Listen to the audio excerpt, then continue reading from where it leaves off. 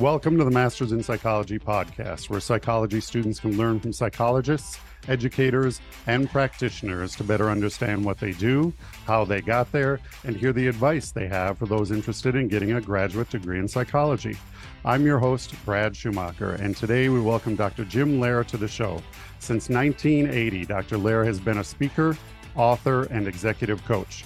He has become a world-renowned performance psychologist, New York Times best-selling author, co-founder of APeak Tennis, and advisor and coach at Evolved Leadership. Dr. Loehr's groundbreaking science-based energy management system has achieved worldwide recognition and has been chronicled in leading national publications, including the Harvard Business Review, Business Week, Newsweek, Fortune, U.S. News and World Report, Time, Fast Company, Success, and many others. Today, we will learn more about his academic and professional journey, what he believes is the most important factor in success, personal fulfillment, and life satisfaction, as well as his advice for those interested in the field of performance psychology. Dr. Loehr, welcome to our podcast. Brent, thank you for having me. I'm very excited to join with you on this, and I hope we can really create some value for your audience. So thanks for having me. Well, I appreciate you taking the time out of your busy schedule to be on the podcast with us. If you've seen some or heard some of the podcasts, you understand that we kind of go through your academic journey first. And so we'll start there. You received your bachelor's degree in psychology at Regis University in Denver, Colorado. Tell me more about your undergraduate experiences and how you ended up at Regis University. So it's an interesting story. I guess I'll start with that. My parents, to put it mildly, were deeply religious, devout Catholics. And my whole life was really oriented around religious teachings and religious beliefs. My sister became a nun and is a nun to this day.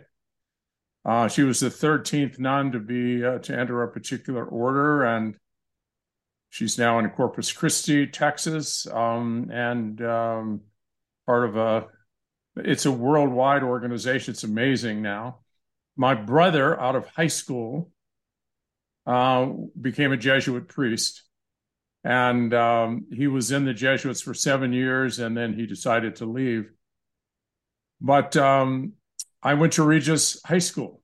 I, played tennis and basketball and played all the sports. And, the Jesuits are rough. I mean, they are a very interesting, the most brilliant collection of minds I think I've ever been around.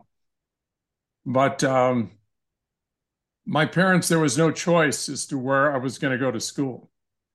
And I kind of wanted to go, they have Wheat Ridge High School and all these other high schools around here, but Regis was the only choice in high school, and it was the only choice in college.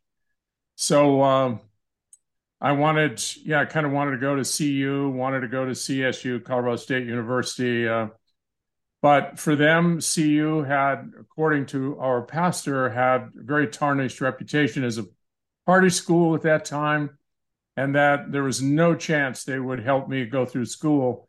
I had to go to a school that they approved, and Regis University was the choice. And after that, the only school they would accept me leaving, or wanted me to be reasonably close to home, was University of Northern Colorado. And so that's where I ended up. And I didn't have a whole lot of choice in the matter. Well, it looks like, or it seems like you had an experience going through your high school and then your undergrad at Regis University. And then you already mentioned part of the reason, or maybe all of the reason, that you attended University of Northern Colorado in Greeley for your doctorate in psychology, and you actually received an EdD in psychology. I was going to share my screen, and I'll go ahead and do that, but a lot of times I ask my guests, what led you to this particular university for your graduate career? You already answered it. Is that the whole reason? That was the only university that was you were allowed to attend for your graduate studies?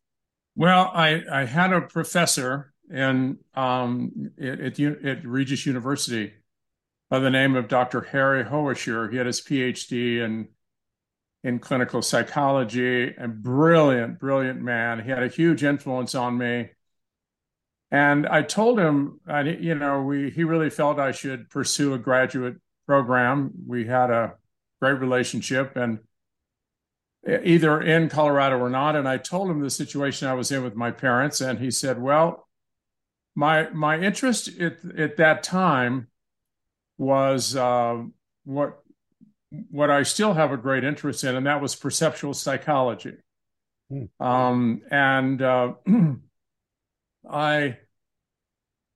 said, there is a brilliant perceptual psychologist by the name of Dr. Arnold Loehr and Dr. Carol Ludi that he knew them both very well, familiar with their research. And he said, if you go there, get both of them on your committee, and you cannot go wrong. If you have an interest, I can understand why you have an interest in perceptual psychology.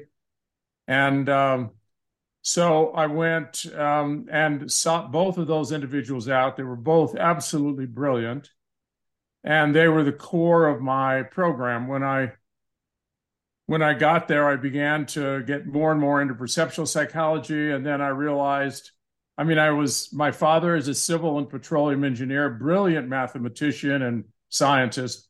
He wanted me to go into engineering, wanted me to go to the School of Mines. And I said, I really have more of an interest in psychology. And he was a little puzzled because it seemed like that's wishy-washy. It was not real science. And I said, listen, when I get into it, I will bring science. And at the University of Northern Colorado, I was offered an assistantship in research and in statistics and research. I was very good in math. I love math. I love science, probably more from my dad's genetic, unbelievable capabilities. But as I got into it, I began to get more of an interest in mental health. And so I did my internship at Weld County Mental Health Center. And I assumed that was kind of what I would do. I wanted to become a licensed psychologist in Colorado. And that's kind of how I, evolved. And so I met a guy that for a period of time became the president of Adams State College. I'm an outdoor guy. I love hunting, and not so much hunting, but fishing and four-wheeling. And I was a mountain guy. My dad was crazy about the outdoors. And he said, listen, you've raced through your doctorate like crazy in your master's program. You need a break.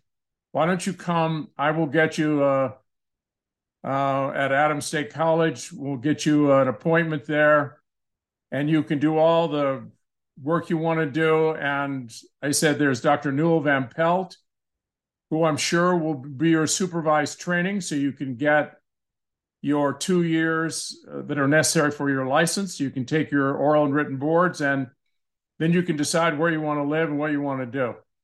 And so it was a great friendship. His name was Dr. Marv Motes. And so I went there, and it was a great decision because I got my supervised work done that was required for my license. And while I was there, after I received my license, I was offered the big job and this is where I think you want to go, and I can talk about that if you have questions about it. The San Luis Valley Comprehensive Community Mental Health Center system that served the whole central and southern part of Colorado had 9 offices, a multi-million-dollar deal.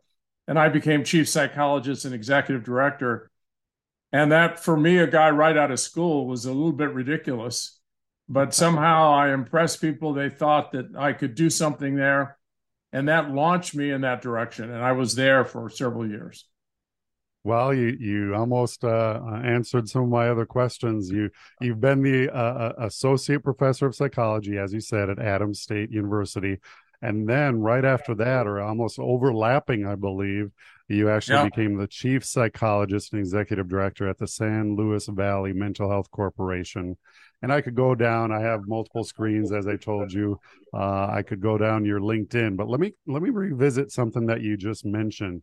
your original interest was in perceptual or perception psychology, and eventually you grew more and more interested in the clinical or mental health side. So can you think of what changed your mind or what piqued your interest to actually go down that path instead? It's really a very interesting question.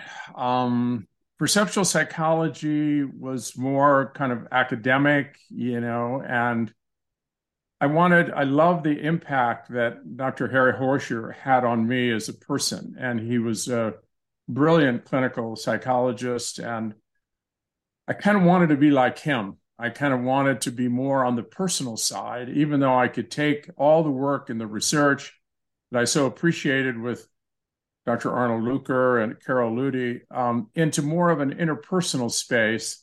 And I thought I would probably ultimately want to become a psychologist in private practice or associated with, in some way, with mental health. And little did I know I would be directing a mental health center where we had a very diverse staff. And it was really, I'm not sure how all that happened, but it was kind of a natural. When I took the internship at Weld County Mental Health Center, I was convinced that that's the work, even though it was very demanding and very challenging. It wasn't any preparation for what I was going to experience at the center in Alamosa and all the counties and it was so much pathology and so many issues that were so very difficult. We had medical directors that would fly in on planes and try to, do some work providing medication, psychotropic medication for patients.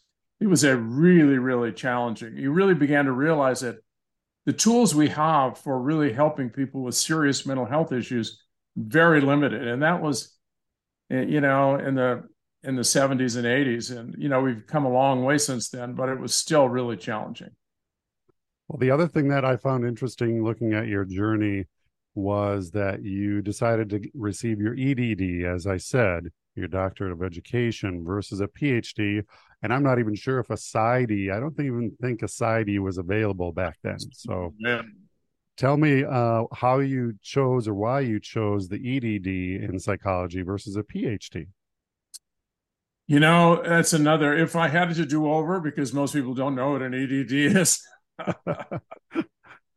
So if I had it to do over, I would have definitely done the PhD. The only difference was that the PhD, you had to become competent in a foreign language, or I could take math, and I love math. I mean, it was easy for me, and I could do anything in math.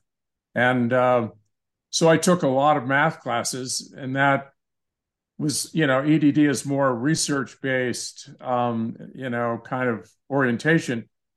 But in terms of where I ended up, it would have been better because I was more in the interpersonal space than I was, although it did give me a good grounding in solid research. And I can look at a research publication and look at, how they, organize the research and the psychometrics they use to get their conclusions and all that kind of stuff. So it helped me understand research from a different perspective, but I probably would have been much better off with a PhD.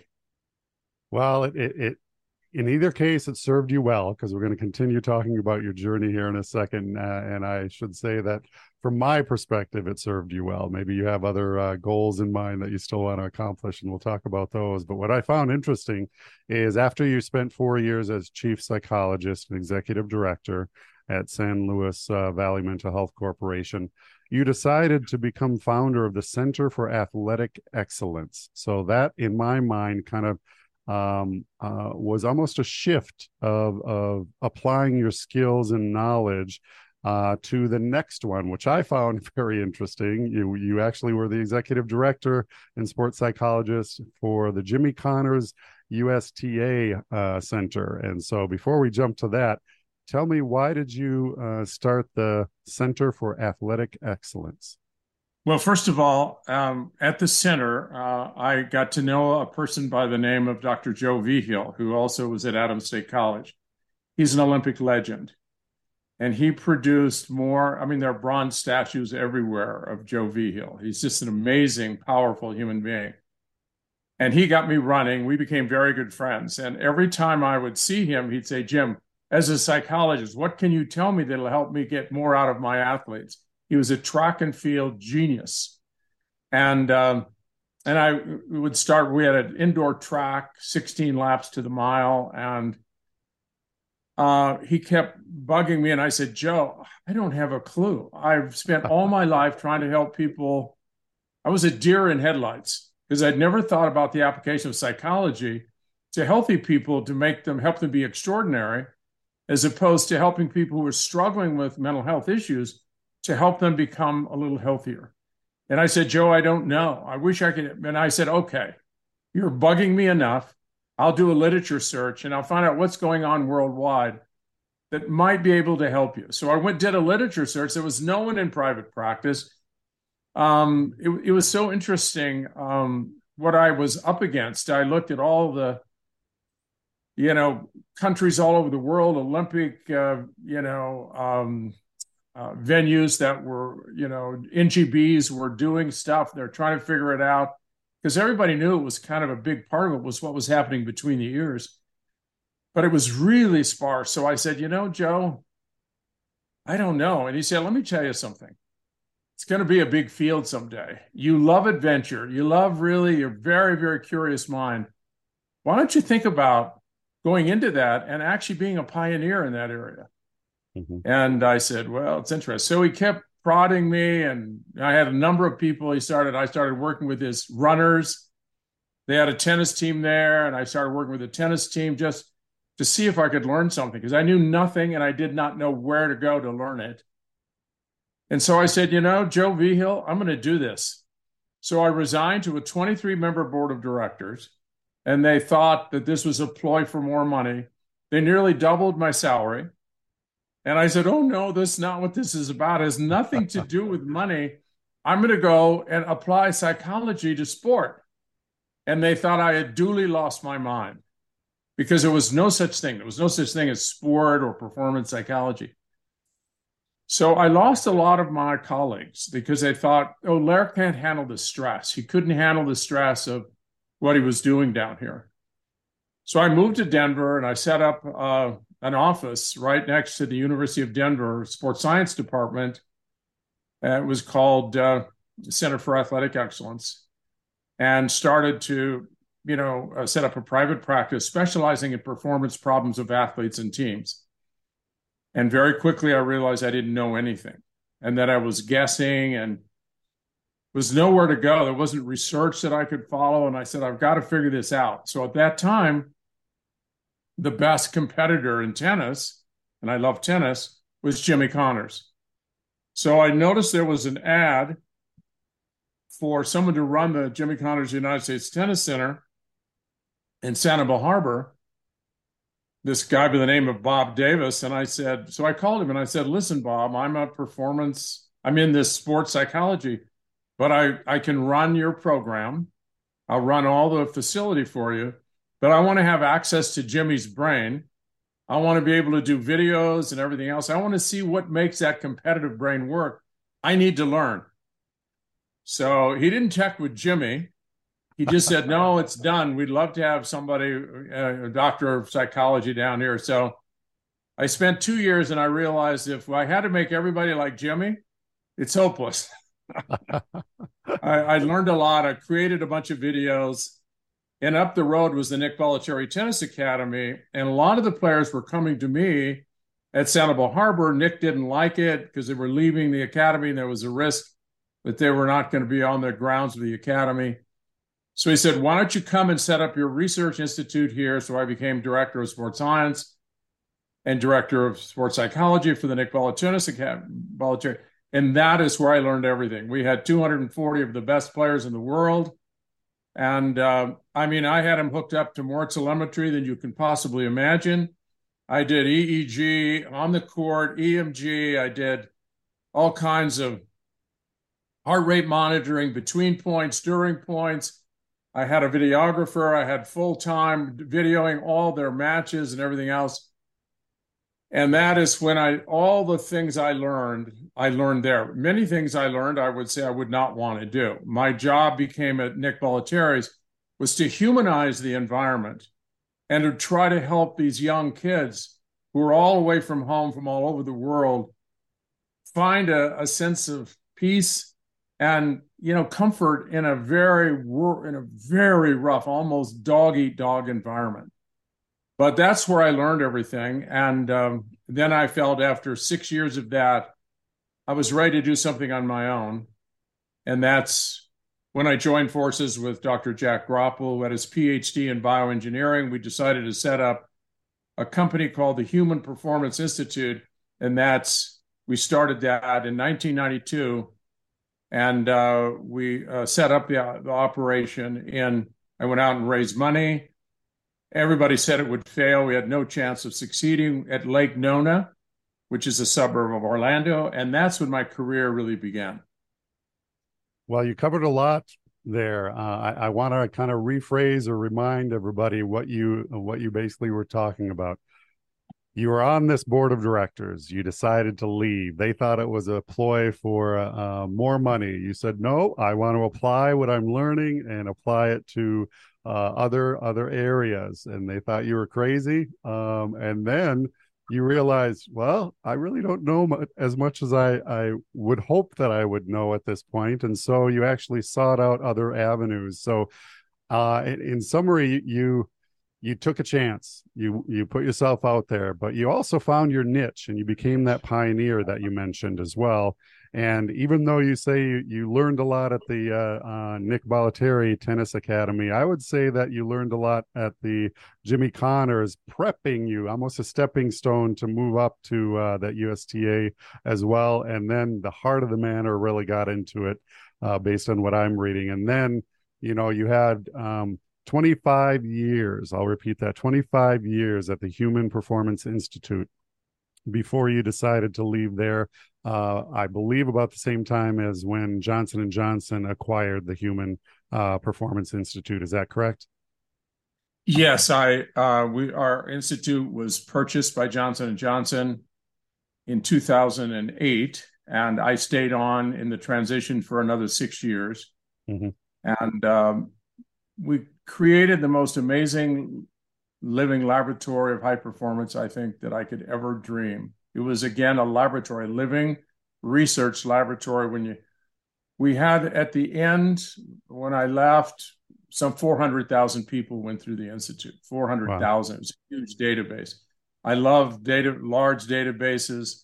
I love to look at trend sets and everything else. And I was in heaven. I mean, and Jack Groppel, who was really the head of the biomechanics lab at the University of Illinois, he was looking at the biomechanical part of everything, and I was looking at the psychological side. And then we brought in all kinds of people. Our faculty was probably some of the most extraordinary human beings I've ever been around. We had the former commander of the Navy SEALs, former commander of the Blue Angels, a lead Air Force instructor, fighter pilot. We had gold medalists, silver medalists. When they spoke, people listened, and all of their knowledge was integrated into this amazing living laboratory that was an intensive 2.5-day immersion.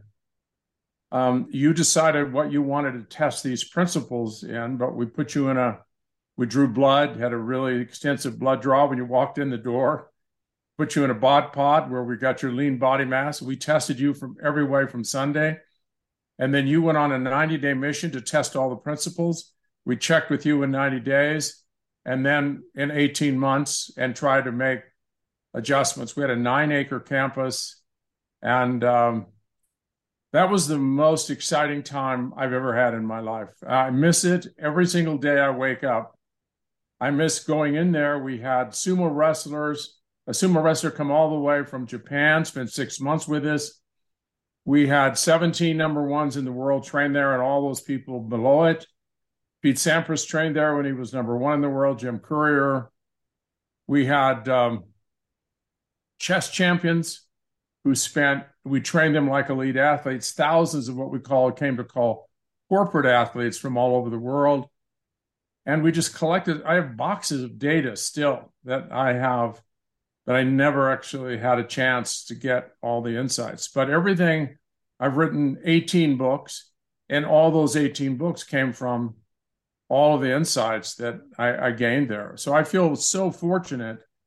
And we brought in a bunch of psychologists, counseling, clinical, and, we just try to get everyone to work on the same, with the same human system, applying all their knowledge to how do we get people to go to the next level in their life. Our mission at the Institute was to help individuals and teams perform to the highest level possible in extreme or high stress environments, with one caveat: without compromising their health or their happiness. And in the beginning, we had we really didn't know how important that was, but that proved to be that the fine red line between overtraining and undertraining was really what we were trying to focus. If you don't push enough, you never get there. And if you push too much, you can actually destroy, you get hurt. We had a complete rehabilitation center that we had Florida Hospital run for us on our site. So we would rehab them. We had world-class nutritionists, world-class exercise physiologists. We had an amazing team, everybody there just trying to help people go to the next level. So I felt like that was the crown jewel of my career. And I'm very sad that I sold it, but at the time it seemed like the right thing to do. But, I miss it so much. And I felt very privileged. I still feel very privileged to have been associated with these extraordinary people. We had Navy SEALs come there, Army Rangers, FBI hostage rescue teams, anti-terrorist units. I mean, we had mission critical venues. I had entire classes of surgeons where they would come and really work to try to go take themselves to the next level of precision in surgery, and looked at their rituals. I was brought into surgical suites, and our team was to watch open heart surgery and to look at and then we took notes, we videotaped, and it was just an exciting environment. Anyone who walked in there was blown away because it was filled with superstars from every sector of sport. I mean, literally. And boxing. And I think I learned more from all of them than they ever learned from me or from us. But I love to learn. I'm a crazy person about learning something every opportunity I have. Well, that's a very good sign of a good teacher, psychologist, mentor, coach, is that you learn more from your students than they learn from you. And so that's one thing that I want to applaud you for. One other thing that I want to mention is, in retrospect, you learned a great deal going through your experiences, especially with the Human Performance Institute. So let's try to give some insightful knowledge. And in retrospect, you didn't know a lot while you were starting out earlier in your career. And sports psychology, performance psychology, literally, didn't really exist at that time.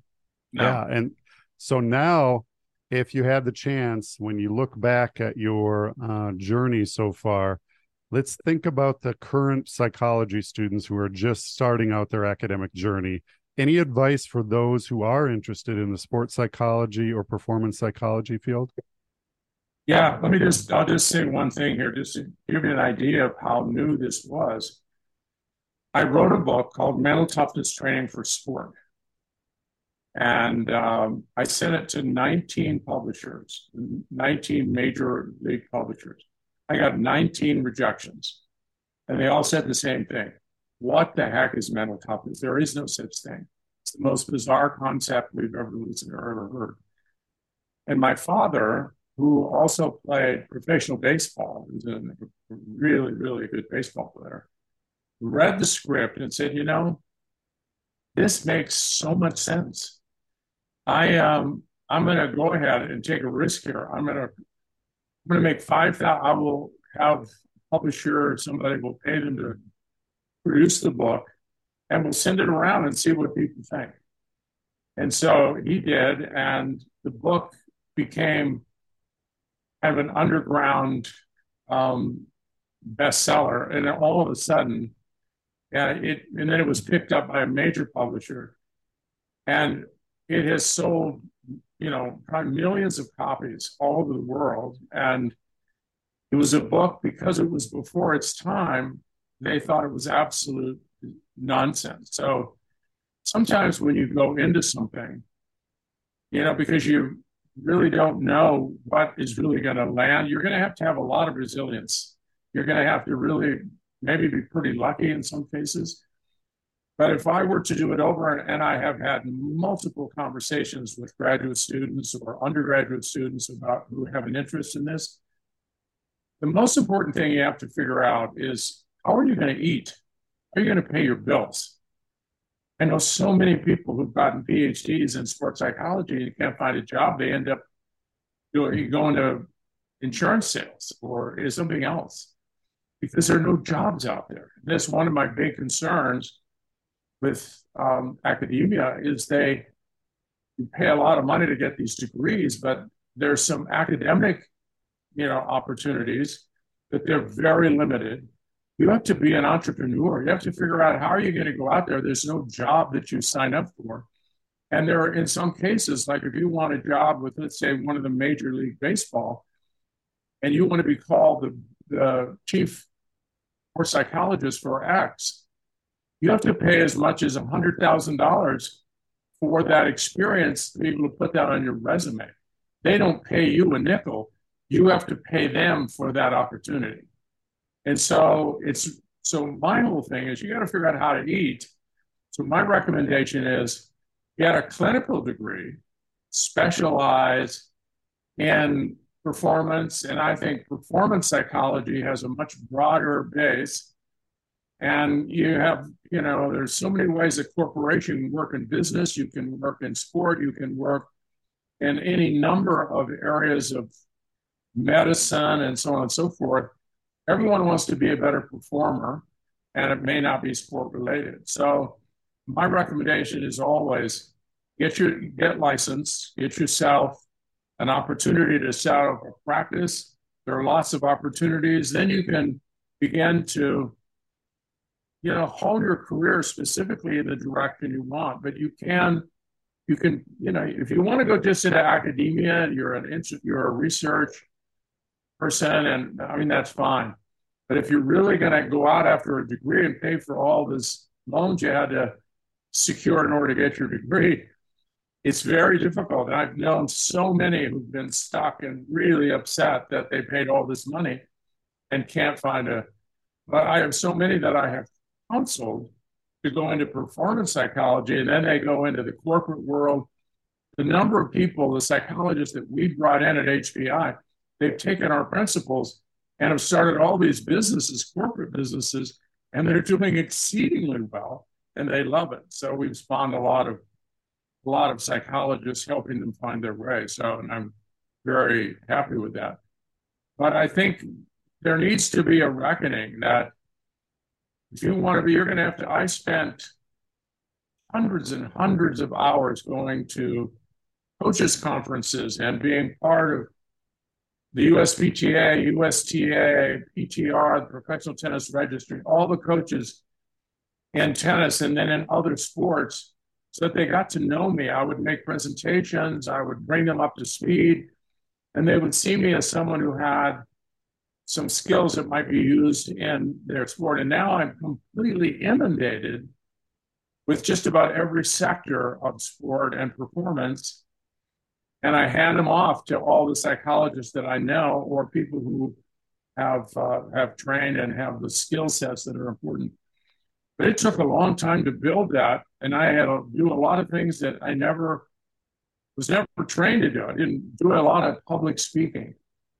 And I didn't know I was a writer. I had to learn how to write and to write all the books, but that got me, a lot of recognition and lots of followers just from the books I've written. The Powerful Engagement, I was on Oprah for a full hour. She devoted the whole show to it. And that book went viral and has sold millions of copies worldwide. And people still talk about all the stuff I developed in energy management and the powerful engagement. So, But all that was evolutionary. I didn't have anything in my training that led me to that. It was nothing. And then when I got into character, which maybe we'll talk about, nothing in my training as a psychologist led me to the character space. I was in the mental toughness space. How does Jim Loehr go from mental toughness to character and talk about gratitude and kindness? And I'm going, the data took me there. That's all I can tell you. Right. And that's about all I can say, because I never thought I would end up in this space. Well, one of the things that you brought up, I'm going to bring up for our audience as well. And I was thinking the same thing when I did the research, is sports psychologist versus performance psychologist. My own take on that is sports psychologist is a smaller realm, and performance psychologist is applying what you've learned as a sports psychologist outside of the sport field into business, into corporate, into whatever area you'd like. Anything. Yeah. Navy SEALs, any military special forces. It's just endless. And if you really have good skills, you have opportunities, and they will pay for that. Yes. And so when you think of your title, starting out, you might think, oh, I want to become a sports psychologist. Well, if you only want to deal with sports, then that's fine. But I would recommend that you either replace that or add sport and performance psychologist. That way it opens up the doors for you to go outside of the sporting field. It's completely been my experience, and I think it's absolutely the best thing to do, unless you're independently wealthy and don't have to worry about the money and just do what you want. But I don't run into too many of those folks. Well, I'll share my screen because you mentioned a couple books already. And so one of them, New York Times bestseller, is The Power of Full Engagement here. A few years ago, you came out with Leading with Character, and then the accompany journal, Personal Credo Journal. We'll talk about wise decisions in a second here.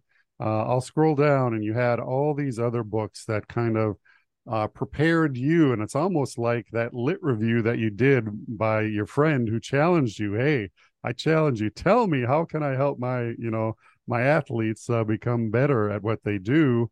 You decided to do that lit review, and out of that lit review, and then out of your experience with the Institute, as you mentioned, it helped you to enabled you to actually write all of these books. And even though you mentioned you weren't really a writer, you had to learn to do that. And that's the thing that a lot of people, once they receive their degree, they think, okay, I have everything. And then they slowly or quickly realize, I don't have everything, especially if you're an entrepreneur. You need to learn how to promote yourself, run a business, do marketing, do the books. If you're in clinical psychology, you need to know how to deal with insurance. You need to do all of that stuff. And it's too bad that our universities don't teach us to do that. You have to learn by trial by fire, basically. Your thoughts on any other advice for those who want to take their clinical psychology, sports psychology, performance psychology out into the real world and create their own business? You just raised such a great point, Brad. Unless you get a minor in business, I had no business acumen whatsoever, but I ended up having to raise money, right? I had P&L statements every single day on the business. We were very profitable, way beyond anything I could possibly imagine. And J&J, Johnson & Johnson, were blown away by the fact that we were so solid in every way. But I wanted to do things well. I like to do things right. So I did a lot of research. I hired a very high-priced business guy to run all our books. I wanted to know everything that was going on with the business and all of the marketing, all of the things. And then you have to be very careful how you do it so that you don't violate the ethics by the American Psychological Association. I mean, you have to, can you use people's names, and should you use them, and all the professional ethics and everything involved. And I tried to, and if you're licensed in Colorado, but you're doing work now on the phone all over the United States, there were so many challenging things for me. And so I had to make a decision that some people were wanted me to mention their name because it was kind of an arrow in their quiver that gave them more confidence. And they would be interviewed by the New York Times or somebody, and they would mention that they were working with me and on and on. And I go, well, if they're mentioning it and they want me to do it, I guess I can mention that. So whenever I mention someone's name, it's because they've already given me permission and want me to mention their name. Mm-hmm. And but all these issues are in the business world. You're setting up a business, the business of you. And I had to do that pull myself up by my bootstraps. Dr. Jack Groppel knew nothing about business. And so we had to create it. And we were told countless times this would be a boondoggle, we would never succeed. We patterned it after the Olympic Training Center in Colorado Springs, which was a non-for-profit, and they have to be funded every year. And we said, no, we'll make this work financially. We'll do it in a way that's very ethical, but we're going to make this a financially for-profit venture. And we did it, and I raised a lot of money, and a lot of people who thought it couldn't be done. I was very happy to, at the end, when we sold the company, I was able to give them very large checks. And I gave a piece of the company to the employees. I wanted them to feel like they were owners and they cared about the business more. So I totally agree, Brad, that the more diverse your background, and you're going to have to learn a lot of new things. The world changes with COVID, everything is different. You have to learn maybe how to do virtual training. I do a lot of work virtually now that we never did before. You have to be pretty savvy digitally. I mean, if you're going to do a lot of this work, you have your own podcasts, you have to understand, like you probably didn't have any training in this area. Maybe you did at some point, but all of this kind of dovetails into having a really successful career. And if you're not particularly comfortable in front of people, you need to get yourself a speech coach and go to work so that you can get on camera and be exceedingly comfortable. Because I had to speak this last week. I was in front of 4,500 people, and I had to do a presentation to 4,500 really on performance psychology. And I've been in front of 26,000 at one time. And the idea of me doing all speeches in front of people was terrifying. So, I had to learn all that stuff. In addition, I had to learn what the heck to teach people in the area of performance or sports psychology. Because when I started, we have so many resources now, so many excellent books, excellent universities. There's so many resources that are available, journals that help to highlight what's going on at a scientific level. So there were a lot of pioneers in a lot of areas, not just Jim Loehr. Well, you mentioned books, so I'm going to go back to your two most recent books and one that came out a few years ago. So let me kind of give a little bit of background and summary before we talk about that book.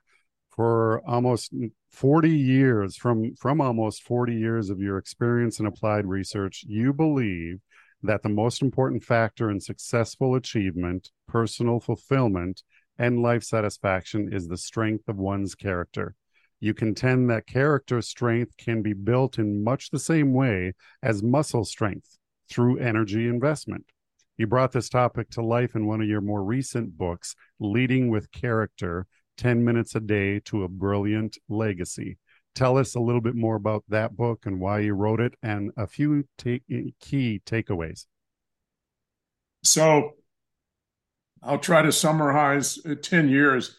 It took 10 years of trial and error when we were putting all the corporate stuff together with Johnson & Johnson and others to try to understand what actually promotes high achievement in a way that actually is fulfilling and satisfying. There's this whole area of psychology, achievement motivation. For those that are, our whole society is, it's driven to define success in terms of how much you've achieved, extrinsic markers of success. One of my favorite books is a book by Andre Agassi called Open.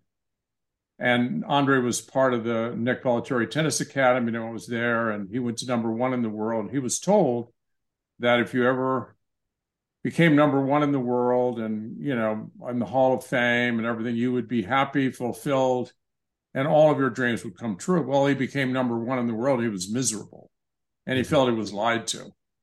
So he dropped out. He went to 141 in the world, and he and his trainer, Gil Reyes, decided to reinvent himself. And he established a purpose that had nothing to do with him. Mm-hmm. And he leveraged all of his fame and all of his money and sponsorships to help kids have an opportunity that they would never have had were it not for Andre's success. And he built a charter school in Nevada, in Las Vegas, Nevada, and I went to his Hall of Fame induction in Newport. And he had some of his students there talking about how he has changed their lives. There was not a dry eye anywhere. Andre Agassi is an extraordinary human being.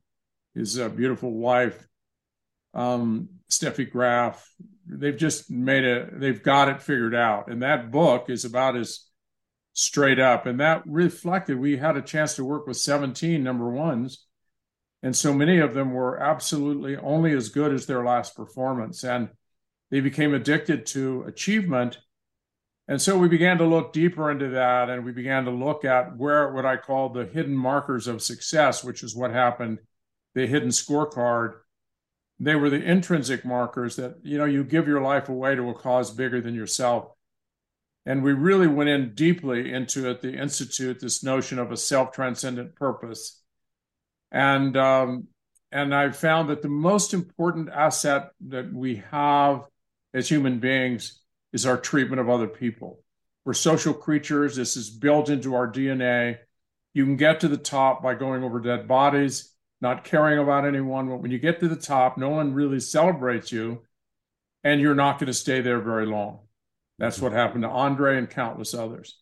So we really try to build this understanding of what are the assets: your honesty, your integrity, your kindness, your humility, your ability to love others truly, your inner strength from a character perspective in terms of treatment of other people. That's the highest level. And if you take people to the end of their life, which you are asked to do in that book, you begin to realize that's the one thing that there is no substitute for. So, and we also began to realize I always thought visualization and all the mental practice and all that stuff was the most powerful thing we could do. We learned that the most powerful imprint on this executive function, on this prefrontal cortex, and I love the work of Damasio. I follow all these neuroscientists. I love Roberts, Spolaski, and everyone else, but was handwriting. We trained the brain mostly through your hand, through printing or writing, and we started using journals. And we got such remarkable success that the book actually helps you to build what I would call your personal credo. So it becomes the cornerstone of what every decision you make and everything you do moving forward is vetted through that personal credo. And it's very tough work, but we've gotten so much great success. If you stay with it, you'll probably journal for the rest of your life. Well, I like that. Yeah, I like that summary. I'm sharing the screen again for some of the images. And here's that companion book to the Leading with Character, 10 Minutes a Day to a Brilliant Legacy, the Personal Credo journal. And then you can read a little bit more about this on Amazon as well. We'll definitely include these links once we go live. One thing that I wanted to mention, you mentioned extrinsic and intrinsic. And I think when you look back, you look at when you're young, you're ignorant. You don't know as much, but you go and you try to apply yourself. You learn as much as you can. Then you enter the world. You try to apply what you've learned. And then you realize another roadblock. I don't have all the tools that necessary to succeed in this venue. And then eventually you have to almost become humble again and become a student again. And that's hard to admit after you've been going through grad school, finally achieving what others are telling you And we started our conversation, if you don't mind me kind of bringing us back here, Dr. Loehr, is your parents and your Catholic priest were telling you, you need to go to this school, you need to do this, this, and this, and you followed them because you respected them. I didn't have any other choice, and I said, okay, I'll do it. Right. And then you reach out into the world, and you're especially if you're starting your own business, you have to learn again. And even in Andre, and we could talk about countless others who have reached the pinnacle in their particular field. And then after they reach that, we enjoy them at the top. I remember watching Agassi when I was younger, and I loved his character even back then. But then you hit the realization as that person that, well, there's got to be more to me, because I know I'm not going to stay on top forever. So I need to build my legacy almost, and I need to find something. And so the reason I'm bringing this up, I don't want to be on the soapbox here with you, but a realization came to me that I think I knew, and a lot of us know if we think about it, for a second, is we can't always do what others or extrinsic values or what outside of ourselves, because you're going to deplete that, and it doesn't mean as much to you until you find your drive, your passion, what is important to you. And you mentioned a lot of the different things. And so one of the things that I liked about your newest book is it's called Wise Decisions, a science-based approach to making better choices. So tell us a little bit more about this book and how it's different from other books. So I'll just back up 1 second. At the Institute, when we finally got it right, I began to realize that our most valued employees had a very clear sense of commitment to something bigger than themselves. They were really interested. Their self-esteem was not connected to fame and money and all the accolades. It was really connected to the extent to which they contributed in a really significant way to the well-being of other people. And so we use that as the primary criteria in addition to competency and degrees and all that. But I wanted to know how do you define success in your life? What are you marching for? So everyone that was there with this understanding that it has nothing to do with me. It has to do with how I can help others have better and richer lives. I can help a surgical team be more effective and help them become more selfless in what they do. They do the right thing, not for the money, not for the fame and all that. But you can get to the top and be an extraordinarily good person and have nothing to do with trying to be famous. And that was our objective. So it was a great insight for me. And it's very strange, but every book I wrote was more data from the Institute and my learnings. And so I thought, well, if I didn't know this might be important for if I can contribute. But I began to realize I really didn't care what happened to me. I was more interested in really what I could do that might make a difference for others in some significant way. And I wish that I had understood this decision-making area much sooner in my career. I just couldn't do it. It's probably the most important book I've ever written.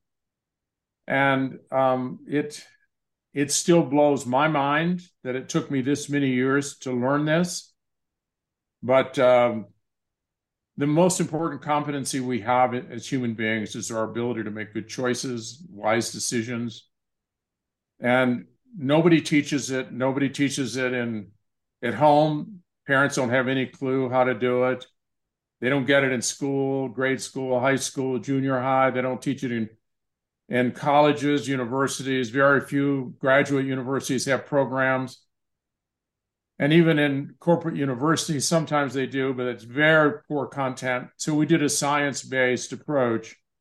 My co-author was Dr. Sheila Walker-Olson, who had her PhD in behavioral genetics from King's College in London, a brilliant scientist at Johns Hopkins University. She's also at Tufts University. She's really a smart woman. We serve on a board together, and we tried to look at really the equivalent of the Human Performance Institute. All that we learned there applied to youth. And it took us again right into the decision-making matrix. And we did a deep science-based dive into human decision-making. And, we make 35,000 or more decisions every day, 245,000 decisions every week, over 12 million every year. And if I ask you, what are you referencing when you make your decision? Most people don't have a clue. Mm-hmm. And so we try to break it down in terms of, well, how do we become more deliberate and conscious? One bad decision to drink and drive, to take drugs. There's just one decision can change the trajectory of our lives forever. And that's what parents should be teaching. And we're trying to help parents understand how to teach it, coaches how to teach it. It's the most important competency we have as human beings. And that took me to the core of the most important learning that for me, I really had no idea. It took everything that I have learned to get to this point. And it's the role and importance of one's inner voice. Inner voice in sports psychology is called self-talk, but it really is not what I thought it was. And the ultimate decision maker, the master decision maker, is this inner voice. And how do you get to that voice? I called it IV1, which is untrained, which just shows up and is wild, crazy things can come out of that. And then there's this trained inner voice. And we call it your own decision advisor, which is spelled Yoda. Yoda.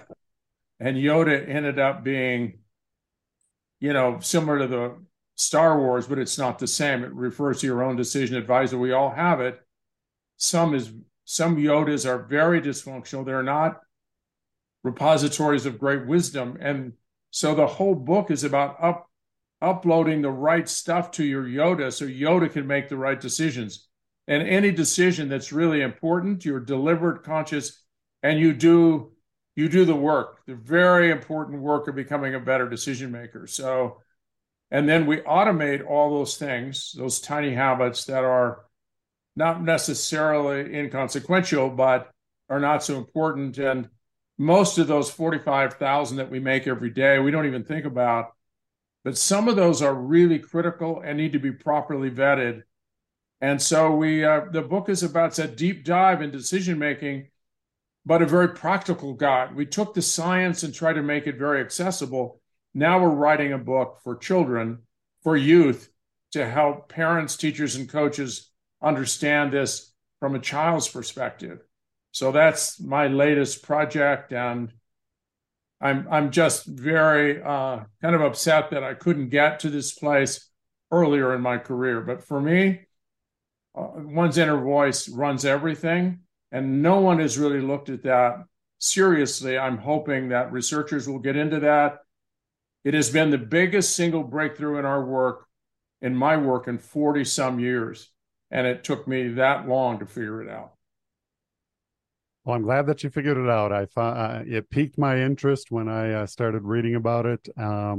And one thought crossed my mind, and I want to pick your brain on this for a second. Your Yoda could actually change depending on the situation, depending on your mood, depending on who you surround yourself with.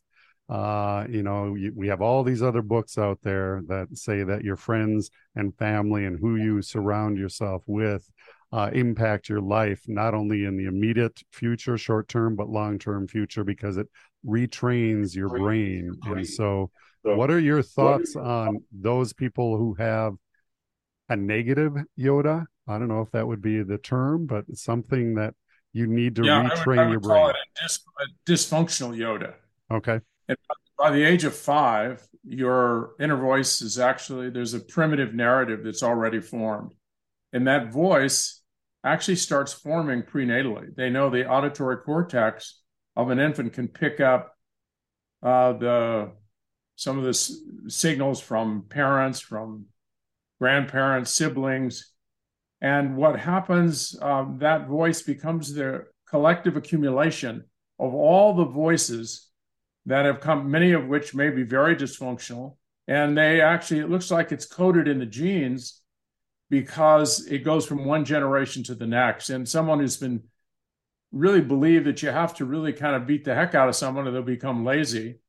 You call people stupid, you're an idiot. If I had your opportunities, I would have become a superstar. You're a loser. And you really think that this is actually going to help them. And so you're tough on them in that way.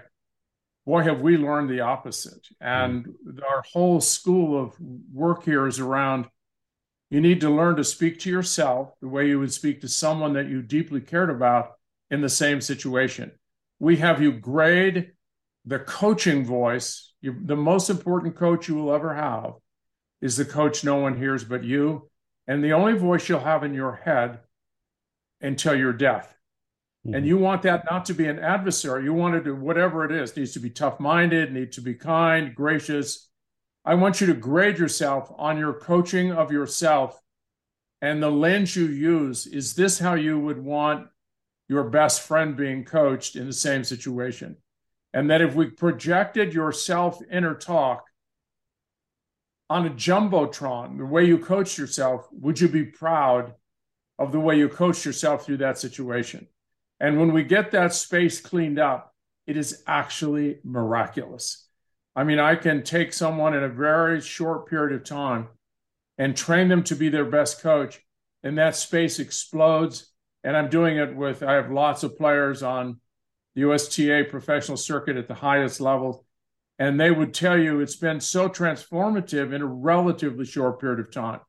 But we've learned how to do it.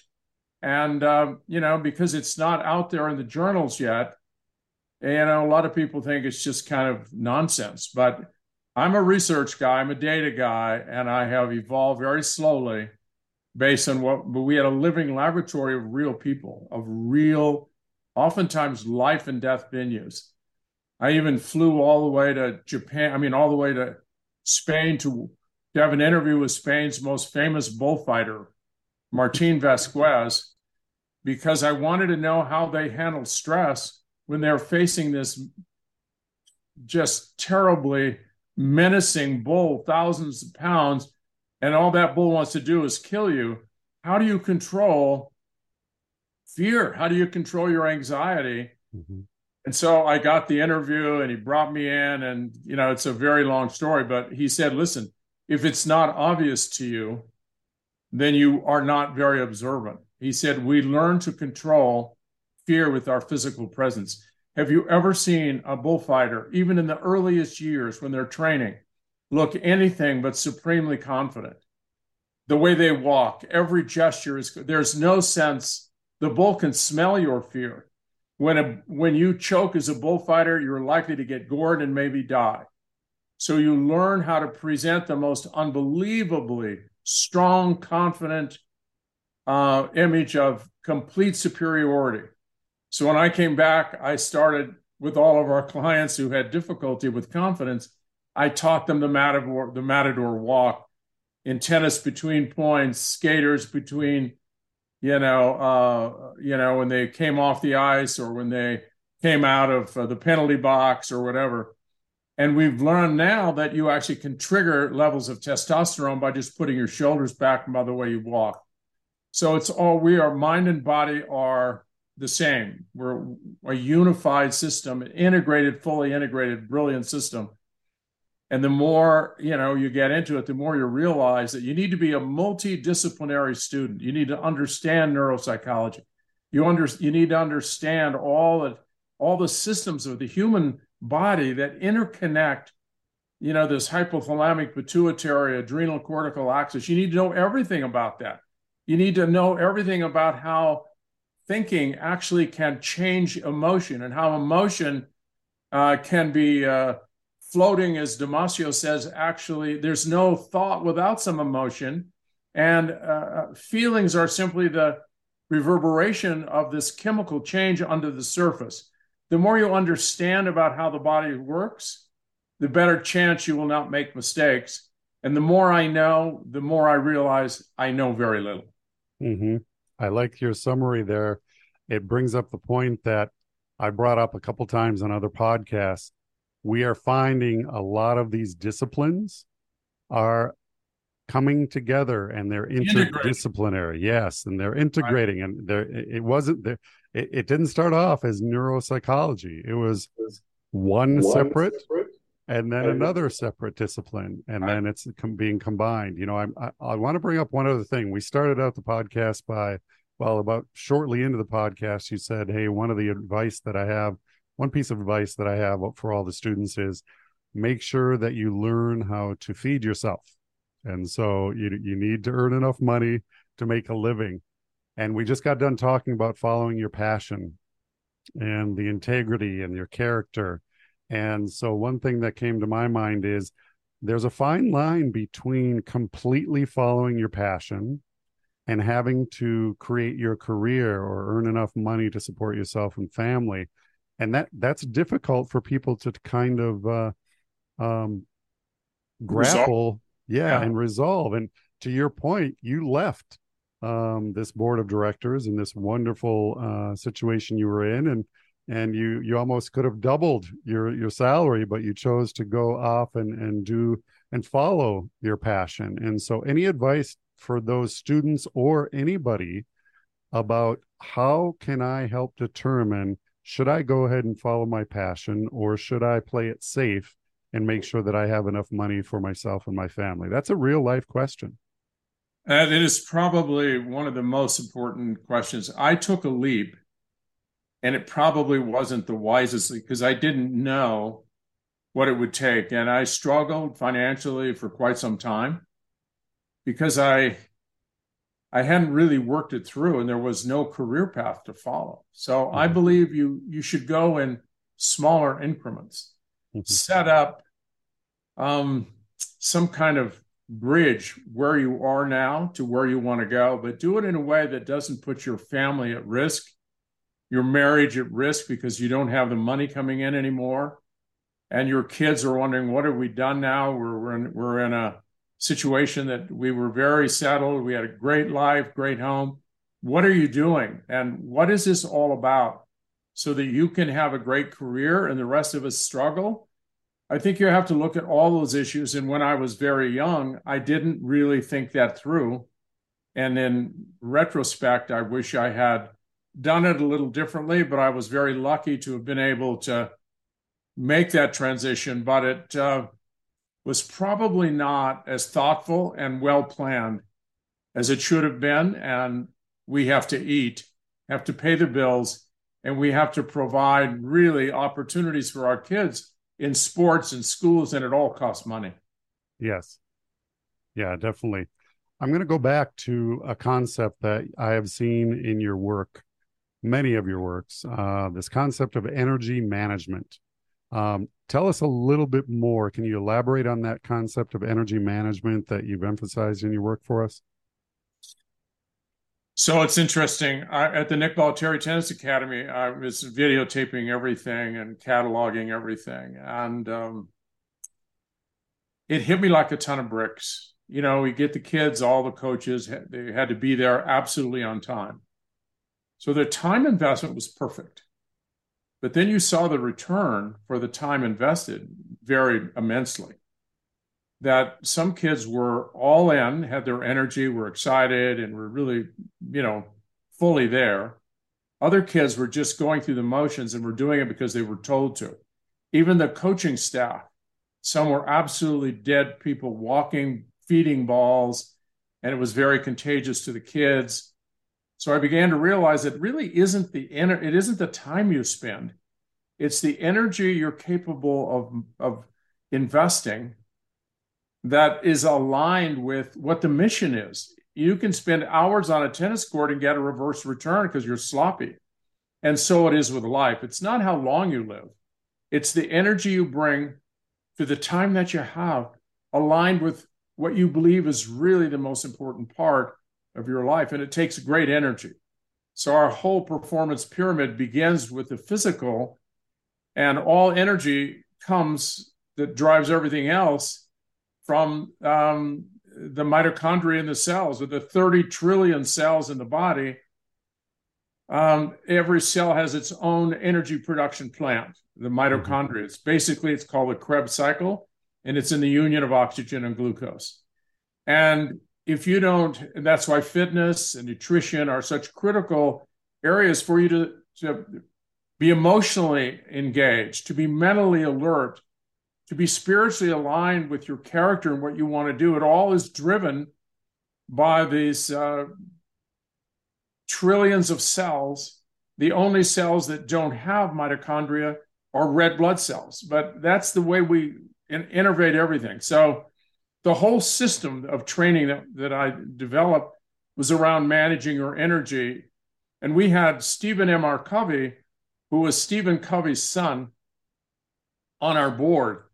And it drove, and I knew Stephen Covey very well, and he had no answer to what I would propose to him. I said, your entire time management industry is flawed, completely flawed. He said, Jim, I'm sorry, I respect your intelligence, but there's no way. We have too many bright people. And I said, okay, let me give you the promise, the thesis of time management. And you tell me if I've got it right. And I said, if you want to have a successful life, you need to know what matters to you. You need to know your values. You need to know the most important things that you care about. And then once you do that, what you have to do is carefully and in a very disciplined way, devote time to those things.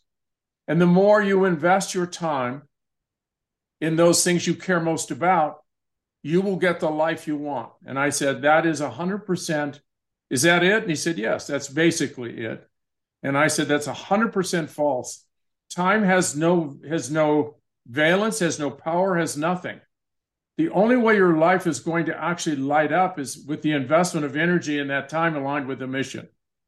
And when I completed my epistle, he was speechless. And so they invented quality time. Then I came back to Stephen and I said, energy in the universe, like human energy, has quantity and quality, focus, and intensity. Time there is no such thing as quality time. You might like to define it as time where you're there, but it's about energy. It's the energy you bring. Energy has quality, and the highest quality energy, highest octane energy, is the energy associated with your positive emotions. There's a place for negative emotion, but it's highly costly, has a lot of toxicity associated with it, and chronic levels actually deteriorate the health system. But positivity is the purest energy. So I went through that whole thing. And so, I can be a contrary thinker, and I really believe the world is not really caught up with it yet. But at some point, I will tell you, we'll realize we are nothing but reservoirs of potential energy.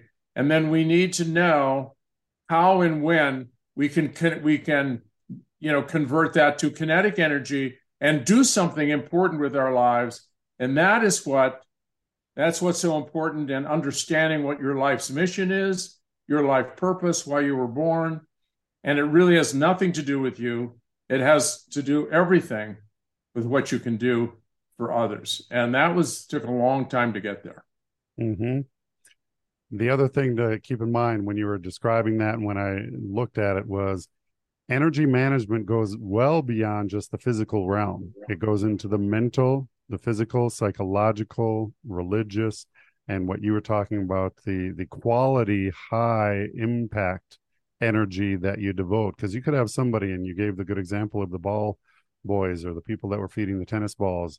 They were just not in the moment. They weren't exerting a lot of energy. They weren't exerting a lot of positive energy to those around you. And you feed off of that psychologically and mentally as well as physically. If you see somebody who isn't showing that energy, you may mirror them. And that's where the children come into play and why it's important for the parents to promote that positive outlook, positive self-talk, and positive energy all the time. We're finding right now, Dr. Loehr, that our microbiome is being impacted by our diet and our exercise and our mood. And our thoughts and our emotions and our stress levels. Yep. Yeah, so it's all of that. So, one question that I had prepared for you, you talked about technology back when you were starting your career is totally different than where we're at now.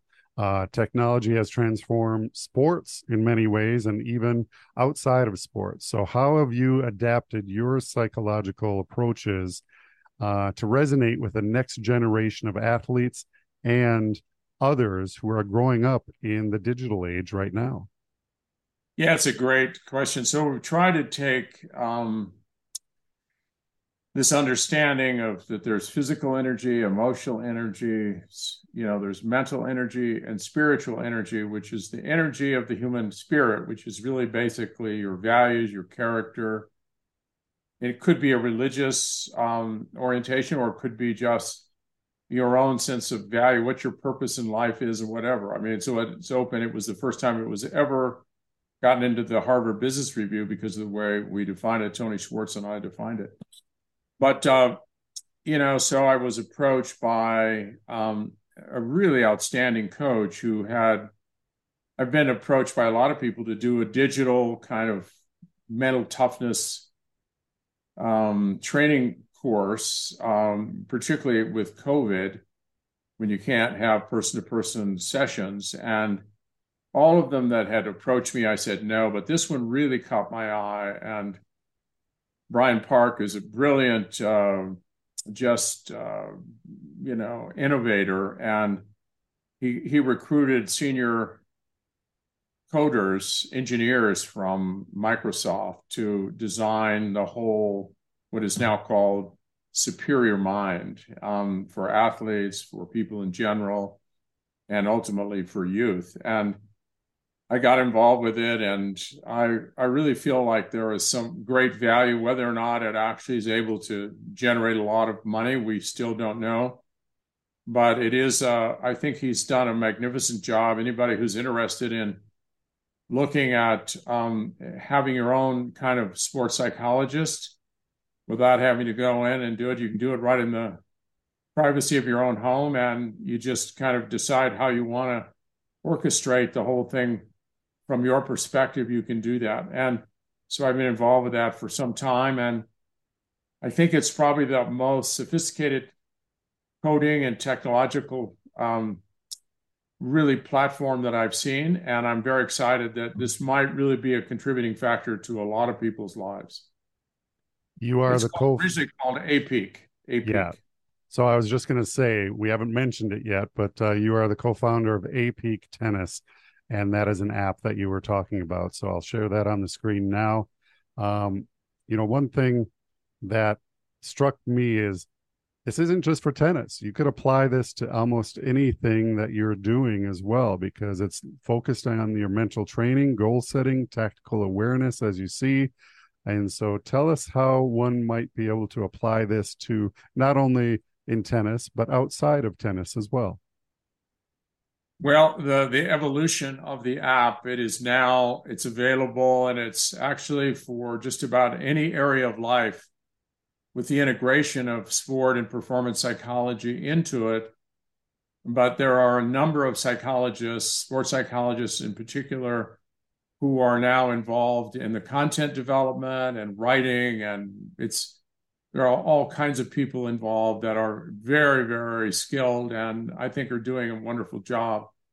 And so it's an app for life, and it started out being strictly for tennis, but it has evolved, and it's very applicable to all sports. And it's applicable particularly, I think, eventually for youth, which is my biggest passion. But it certainly covers all the areas of life, from everything from depression, sadness. You want to learn relaxation, you want a meditation, whatever it is, you can access it through Superior Mind, and hoping that it will help a lot of people. So reflecting back on your career thus far, we've gone through a lot during this hour, a little over an hour now, about an hour 15, hour 20 now. Reflecting back on your career thus far, what stands out as significant milestones for you? Well, I had to really understand how little I really knew. And every time there's another test. You get through graduate school, you get your master, you get through undergraduate, then you go more tests, then you graduate school, master's, doctorate, then you have to pass your orals and writtens, then you have, I mean, it never stops. Life is nothing but one continuous test of your adaptability, of your ability to keep learning and never stop learning. And I mean, that to me is probably the biggest lesson. And I have to be very resilient. I have to face the truth. If it's nonsense, I got to back up and recalibrate. But I am, as I said, I feel very grateful and very fortunate that I've been able to be in the lives of such extraordinary people, because they have been my teachers. And I've learned so much from, sadly, Ray Smith, the former commander of the SEALs, has passed. But George Dahm, the former commander of the Blue Angels, I've learned so much from him. And so many people learned at our institute so much from him. And I think he learned a lot from us. But we're always trading insights, real fundamental insights. And as long as you're alive, you have to be humbled that you don't know that much, and never stop trying to figure out how to put another piece to this Rubik's Cube together so you can do a better job for others. And it really has very little to do with you. It's your competency and your skills and making a difference in the lives of others. And that's what I've learned. Thank you for sharing that. Final question before we get to some fun questions. We usually have a few fun questions at the end here. One final question is, do you have any other professional or personal goals that you hope to achieve in your career? Well, I'm part of this Youth Performance Institute. I would like to see all that we learned applied to youth. I feel like that is the most fertile ground. And parents, coaches, and teachers, that was what was really the target audience for wise decisions. And but that's kind of the prelude for working with kids and helping them understand how to become better decision makers, how to make better choices, and how to get their Yoda really skilled and competent for with the decision making that they're going to be making throughout their lifetime. Mm-hmm. So that's my greatest passion now. And I have 3 sons, and I have 7 grandchildren, and those are my greatest gifts. And I'm just trying to do everything I can to help them be successful. And all the things that I've learned, I'm trying to communicate it in ways that get through their mission control, so they don't block me out, because I'm grandpa and dad, and so I never stop in trying to find ways to influence people positively. But probably the greatest feeling I have is the feeling of gratitude in so many areas of my life. Well, thank you for sharing all of that, and thank you for sharing your journey. Like I said, I usually have a few fun questions at the end here. The first one I usually ask is, tell us something unique about yourself. Let's see. I adore, I don't know how unique it is, but I adore innovating new things. I have a very curious mind. I always want to know, how does that work? I really love learning, whether it's tennis, golf, I don't care what it is.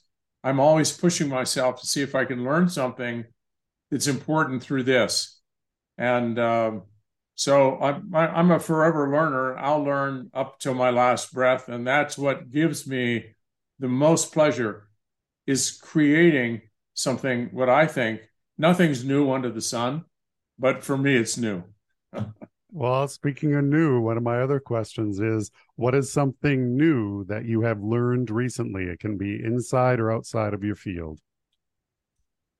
Well, probably the most important thing is the importance of the voice no one hears but you. And that is the importance of training this inner voice to be the greatest coach you will ever have. That is your Yoda. I had no clue that was going to explode into the powerhouse that it has in our work. And we we were very lucky to get a lot of ways into that space. And to me, that's the most important work that I've done in a long, long time. Okay. What is your favorite term, principle, or theory, and why? I guess this notion of purpose. We are purpose-driven species, and a self-transcending purpose is how we were designed. We are social creatures. We exist to help everyone else be successful. When we get that right, our lives light up, and we can become fully engaged and fully satisfied, and we're very likely to become the best we can be. Okay. Do you have any other advice for those interested in the field of performance or sports psychology? I would say it's gonna evolve. It's going to, whatever you learn in school, by the time you get out and get into the real world, it's going to change dramatically. You're going to have to be constantly innovating, and nothing is going to set you up. It's not like going in and being an attorney or getting set up and have a job as an MD. I mean, our world, you're going to have to figure out a lot of things, and technology is going to change how we operate. And so be very adaptive, be very passionate to help others, and be open to new learning, because you're going to have to learn a lot of new things. Very good advice. If you had the time and money to complete one project or go on one trip, what would you do? If I had the time and money to go on one project, I would go into the world of kids somehow. I would go into helping me and others understand how to get that inner voice trained for kids in a better way. And I would like to immerse myself in the world of kids, and it's very different than our world. And we want to develop mentors, kids mentoring kids, parents mentoring parents. Kids listen to kids, they don't listen to adults. So we need to have kids who figured it out, coaching other kids, and they're helping build really strong and brilliant Yodas. And so for me, it's all about unlocking this potential in young people as early as possible. Okay. And I might add, if you have the kids mentoring other kids, the kid who is doing the mentoring, it becomes even more real to them, and it cements that idea in their mind as well. 100%. Is there anything else that you would like to discuss or bring up on this podcast? I think we covered it all. We did. We covered a lot. Thank you. You are very intelligent and well-researched questions. You've done your homework, and I hope your listeners are able to garner some significant insights that'll help them on their way. But I think you've done your job brilliantly. I appreciate those words, very kind words from you. I appreciate you taking the time out of your busy schedule to be with us. Jim, thanks again for being on our podcast. It was my honor and my privilege. Thank you.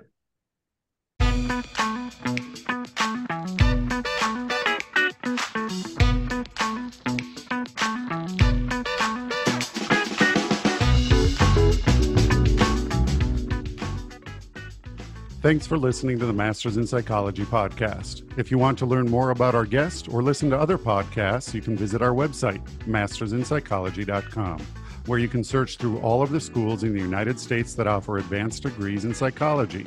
You can also find us on Facebook, Twitter, and LinkedIn. And remember, if you enjoyed this podcast, please like, follow, or share.